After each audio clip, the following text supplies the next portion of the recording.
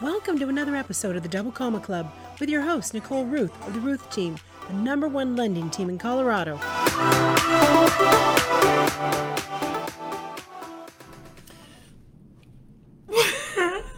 I want to curse. What just happened, right? What just happened with interest rates that pushed them up? Do you know how high interest rates went on Friday and Monday?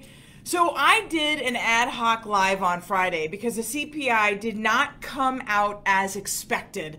We were all expecting it to be flat, maybe drop slightly. It didn't do that. It went up 1% month over month, which gave us an 8.6% year-over-year inflation rate. The CPI is the Consumer Price Index.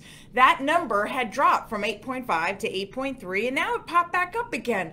And you're like, 8.5, 8.6, does that really matter?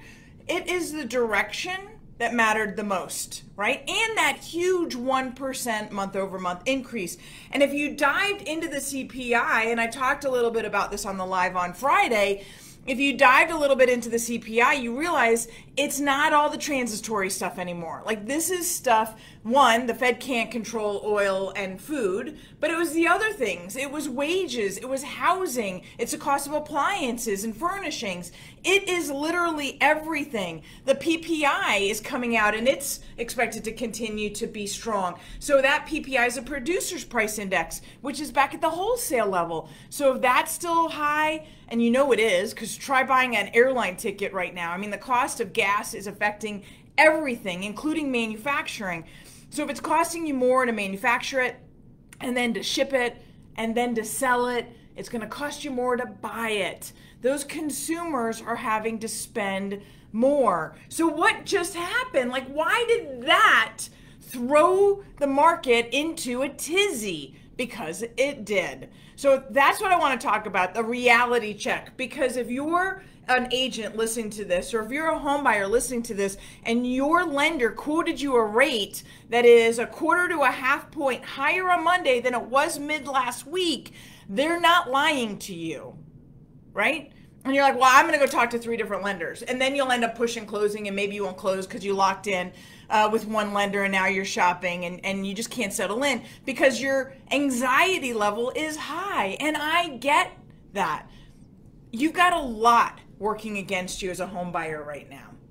But on the flip side, and where I'm going to land this live, is like 8 reasons, 9 reasons. I've got a whole bullet list of why the housing market is going to remain strong.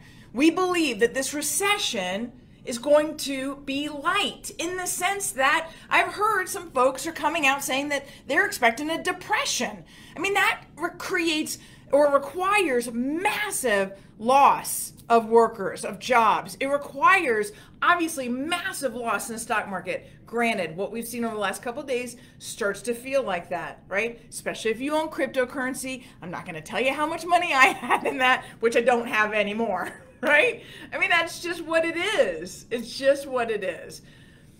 But we're going to talk about that at the end. I'm going to list out, and I'm going to just speedball through them, like a bunch of reasons why the housing market is so strong. But I want to talk about the interest rates first, because they went from 5.5 on Thursday to 6.18 on Monday. 5.5 on Thursday to 6.18 on Monday. That is a massive jump, especially if you were watching my live and I said, hurry up and get under contract, take advantage of the interest rates that we have today, because next week we're going into the Fed. And right now there's a lot of movement based on the expectation of the Fed raising the Fed rate, not by 50 bips, but by as much as 75 bips or 100 bips. 1% is 100 bips, right? And if that happens, it's not so much the action of it happening, it's the expectation that last week we thought that they were going to do 50 bips in June and 50 bips in July. They have August off, and then theoretically they were going to start slowing down or taking the foot off the gas in September. Well, now the conversation's switching. Right? So now the conversation's, what is happening? And markets don't move on action. Markets move on expectation. In fact, the Fed rate going up or going down doesn't actually correlate to the 30-year fixed at all.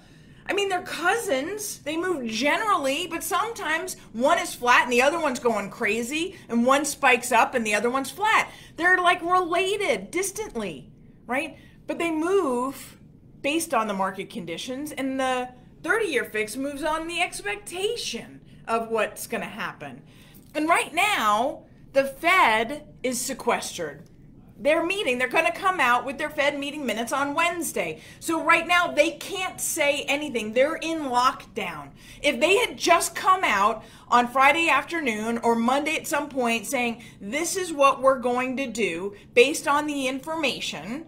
I mean, I have read some articles talking about the fact that we even needed an emergency Fed meeting. I mean, come on. 2 days we're waiting. We're waiting from Monday to Wednesday. We need an emergency meeting. You talk about the markets totally flipping out because now the Fed absolutely looks like they've lost all control. When I read that, I was like, no, please no. The Fed is meeting on Wednesday. They're coming out with their Fed meeting minutes.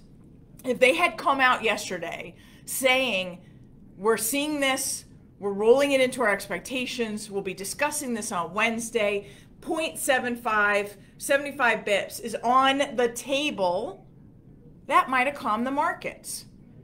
But they didn't do that. They couldn't do that because they're in lockdown pre the meeting, which is typically what they do right before they come out.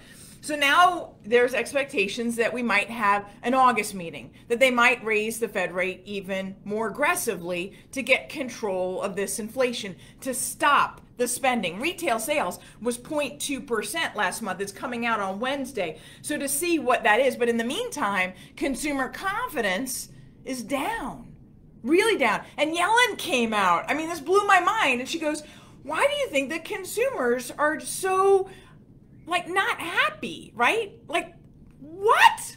Like, why are the consumers not happy right now? Because the cost of everything is going up, not just housing, everything. I mean, gas is over $5 a gallon nationwide. When you go to the grocery store, that one bag now is like $100, right? I mean, everything costs more. And now you're increasing my cost to borrow. My credit card interest rates are going up. My mortgage interest rates are going up. My personal lines of credit, my HELOC rates are going up. All of those things are going up. So now bam, I am just on both sides. Both sides. The cost of everything and the interest rates are going up. My cost to borrow is going up. The price of everything is going up. Unless I'm just laden with cash. Maybe that doesn't affect me, right? So right now, we saw that interest rates went from 5.5 to 6.18.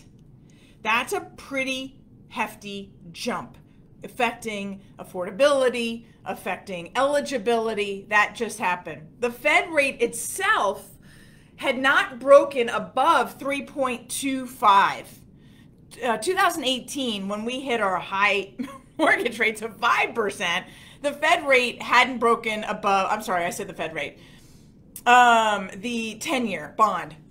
The 10-year bond went up, right, with the CPI, with a lot of angst. Fed rate's totally different. We're going to hear about that on Wednesday. My bad. The 10-year Treasury yield went up, and it had not broken above 3.25 in years.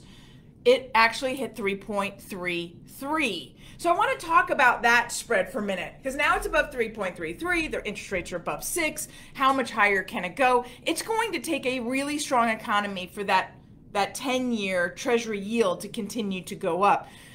So that 10-year Treasury yield at 3.33 and our 30-year fixed at 6.18, you almost have, not quite, you almost have a 3% spread right there, right? Just shy of about 15 bips. Almost have a 3-point spread. That typical spread is 165 to 185. So 1.65 to 1.85 is the spread between the 10-year and the 30-year fixed.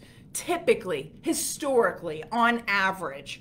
So if I take a 10-year of, say, 2%, I would expect that the correlated, and these guys are much more correlated than the Fed rate and the 30-year fixed. Those two are distant cousins. These two are probably sisters, right? So the 10-year and the 30-year fixed are going to move together, typically, historically, on average, 1.65 to 1.85 spread. So if I have a 2% 10-year, right now we have a 3.3. If I have a 2% 10-year, I would expect the 30-year fixed to be let's just split the difference and say 1.75. So that's going to be 3.75% interest rate. Right now I have 3.3. So on average, that should be 5%, but we just went up to 6.18. That difference has to do with a couple things. One is the risk and the fear, right? So that risk and fear is driving the market. The other thing is, remember who was the largest purchaser of mortgage-backed securities? The Fed. The Fed, right? The Fed was, but then we did quantitative easing. And now they're not buying mortgage-backed securities. And then they started quantitative tightening, and they're actually rolling off some of their supply off the balance sheet. So they're not the biggest buyer. The market is. The market's not buying them. Historically, there would be more demand for higher interest rates. Yes. Like I want to say, duh, right? Yes, because there's more demand for higher interest rates because this is going to continue to give me more money on my money. The yield is higher. So with higher interest rates, you're typically going to have more demand, right? Because you want that product that's giving you that higher yield. Right now, there's hardly any demand for the mortgage-backed securities, these higher yields, because everyone is convinced that the Fed is going to push us into an economic slowdown, push us into a recession, which will drop yields, which will create a sell-off of all of those mortgage-backed securities. Because ultimately, each mortgage-backed security is tied to a mortgage, right? And if that mortgage is now a purchase of a home at 6.18 or 6.25 is actually a real rate, right? I mean, the 6.18 is averages. If that mortgage that home is purchased at 6.25, let's just say, the theory is that person is going to refinance within the next 6 to 12 months, making that mortgage-backed security much less desirable because it's going to be held for such a short period of time. I'm going to balance my investment portfolio around certain instruments, certain debt instruments, security instruments, equities, right? I'm going to manage my portfolio to that. And I want some of these products at the higher interest rates. But if I buy them and then they go away because they're sold, well, then I don't have that balance. So I'm not even going to buy them because I know they're so short term. So because there's no demand to purchase the mortgage-backed securities, we see that yield spread, that difference, is going to continue to be there and maybe even go higher because the mortgage lenders aren't making money that they used to, and especially not making more money. So if you think about it, if the market rate is 5% and I give you an interest rate of 6%, I'm giving you that interest rate at 6% because typically you need lender-paid closing costs. So I make more money, I pass that more money on to you, you get a lender credit, you're able to pay all of your closing costs with that spread, that in selling you a higher interest rate. Right now, like I don't even have those on my rate sheet. I can't even go up high. But interestingly enough, it's flattened the rates lower. So I can actually buy down and get better rates. Now, whether or not you should buy down the interest rate right now, I would argue that you shouldn't, right? Depending on the situation.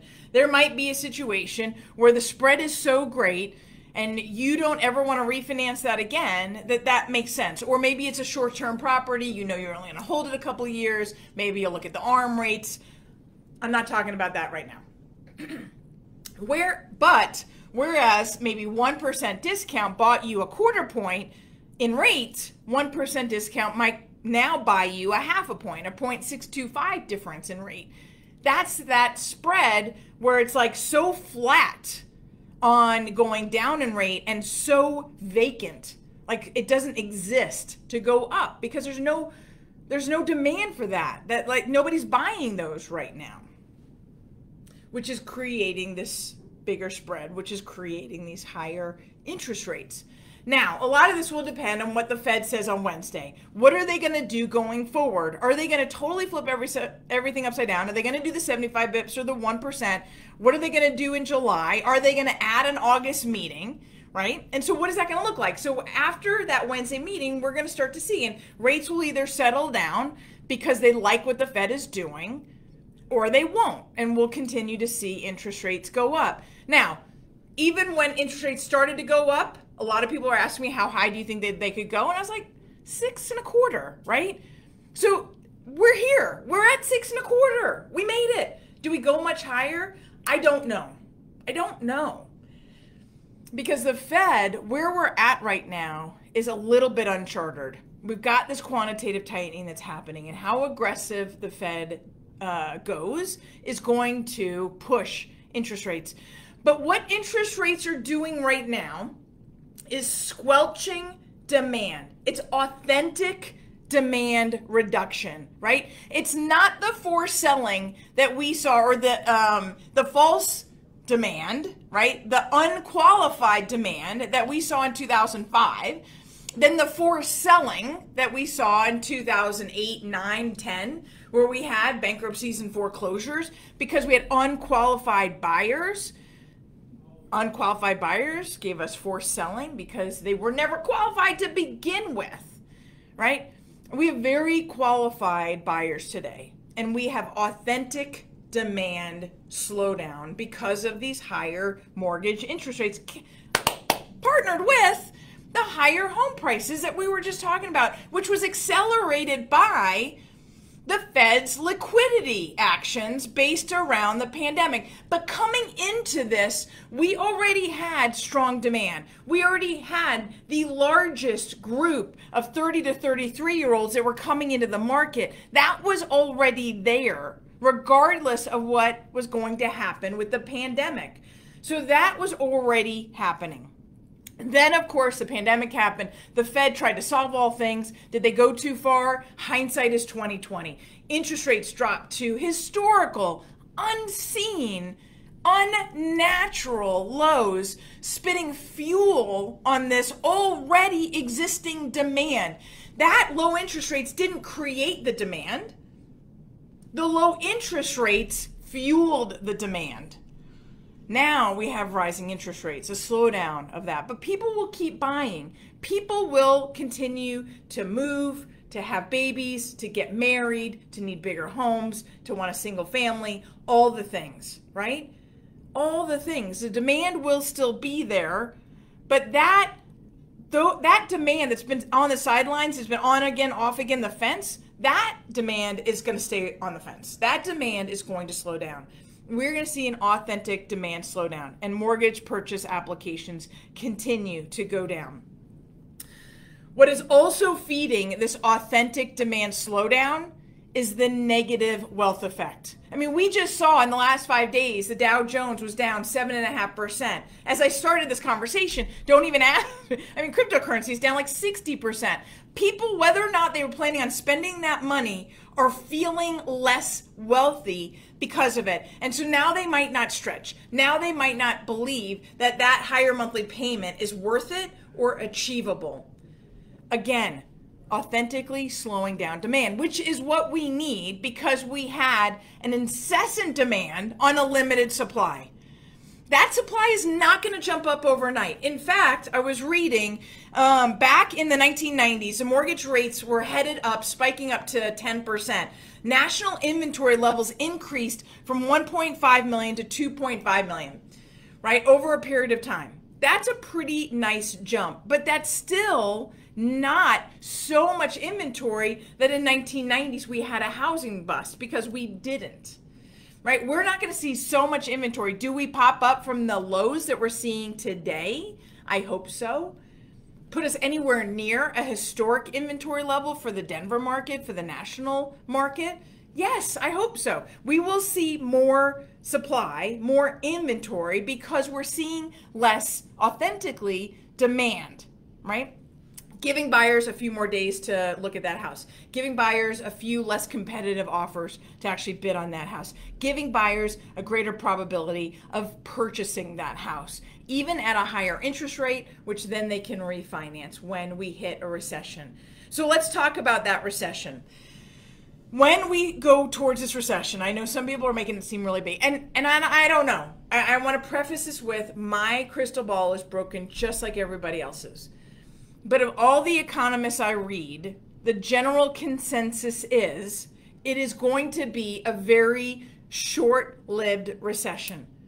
We have 11.4 million job openings right now. In 2008, we had 2 million job openings.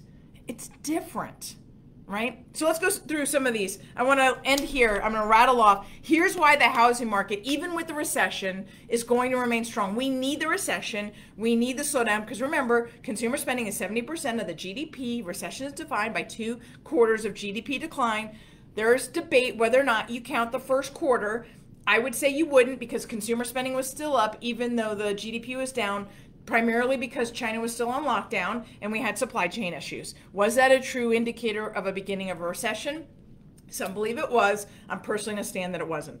But I do believe that we are going to see this. Many of the economists, I showed this on Thursday's Market Trends Update, the majority of the economists believe that it's going to happen in 2023, that it is going to be relatively short-lived, that it isn't going to be very deep because we do have strong job demand. We do continue to have job wage growth. Will that slow down? Of course it will. Will we have more unemployment? Of course we will. That defines a recession. We will have more unemployment. We will have slower job growth. We will have some of those 11.4 million jobs will go away. Right? All of that is expected, and retail sales will slow down, slowing down the GDP, which will allow the Fed to take less aggressive actions and slow down this mortgage interest rate pop that we've been seeing. 6.18. Wow. All right. So here it is. 38% of all the homes across the United States are owned free and clear. They don't have to do anything. They're not worried about their mortgage payment. They're not worried about interest rates going up. Yes, we hope that they don't lose their job, but even if they do, if they're old enough, they could do a reverse mortgage and stay in place and just live off of the equity. They could sell that home. They have 100% equity in that home. 38% of the homes are owned free and clear.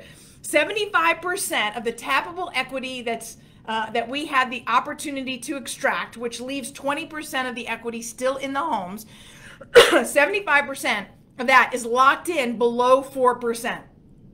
Those people don't want to go anywhere. All they have to do is not sell. That's the key. All they have to do is not sell, to stay put, to weather the storm, to get to the other side, right? Interest rates are dropping.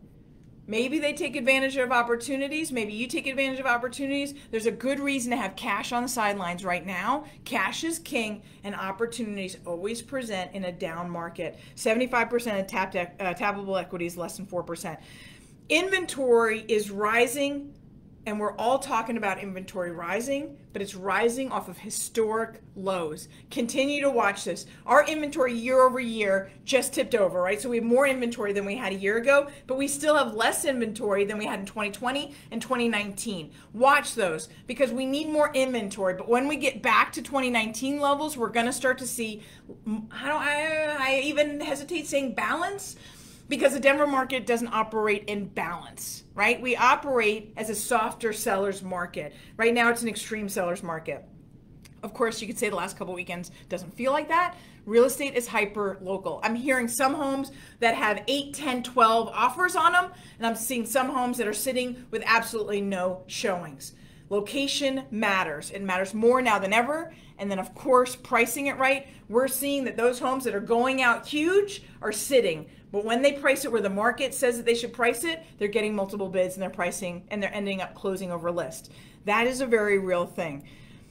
We have 26 trillion in single family home, 1 to 4 units. So residential, we'll call it residential versus commercial. We have 26 trillion in home equity. Now, could we lose some of that in some areas? Yes. Yes. Some real estate local areas will lose value. Some of them were overinflated, should never have gotten there.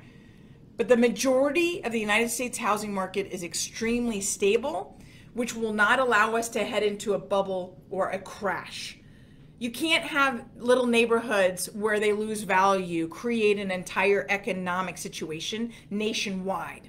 It won't happen. Will certain neighborhoods lose value? Sure, absolutely. But we have 26 trillion in equity nationwide. We have 11 trillion in tappable equity, meaning leaving 20% of the equity in those homes. That is an incredible amount of cushion, The 30-year-olds today are the largest age group. Remember, Freddie Mac's survey showing that 33-year-olds was the average first-time home buyer age. Right now, we have 0.1% foreclosure rate in the state of Colorado, 1.7% delinquencies, 1.7 and 0.1 in foreclosures. Ridiculously low numbers, an extremely solid housing market. 95% of the borrowers today have over a 660 credit score. 95%. I had this debate with a borrower the other day talking about how good their credit was and how credit worthy and they deserve that loan. And I get that. You feel like that when you've worked so hard for your credit score. I totally get that. But then to say how much above other borrowers, I'm like, the borrower pool right now is really strong. 75% have over a 660, or I'm sorry, 95% have over a 660, meaning those lower credit scores, less than 5%, right? And then it grows grossly. Like the number of people that have over a 760 is the majority of the buyers today. And then of course we have strong job openings and we continue to have job growth. All of that will continue to give safety to the housing market.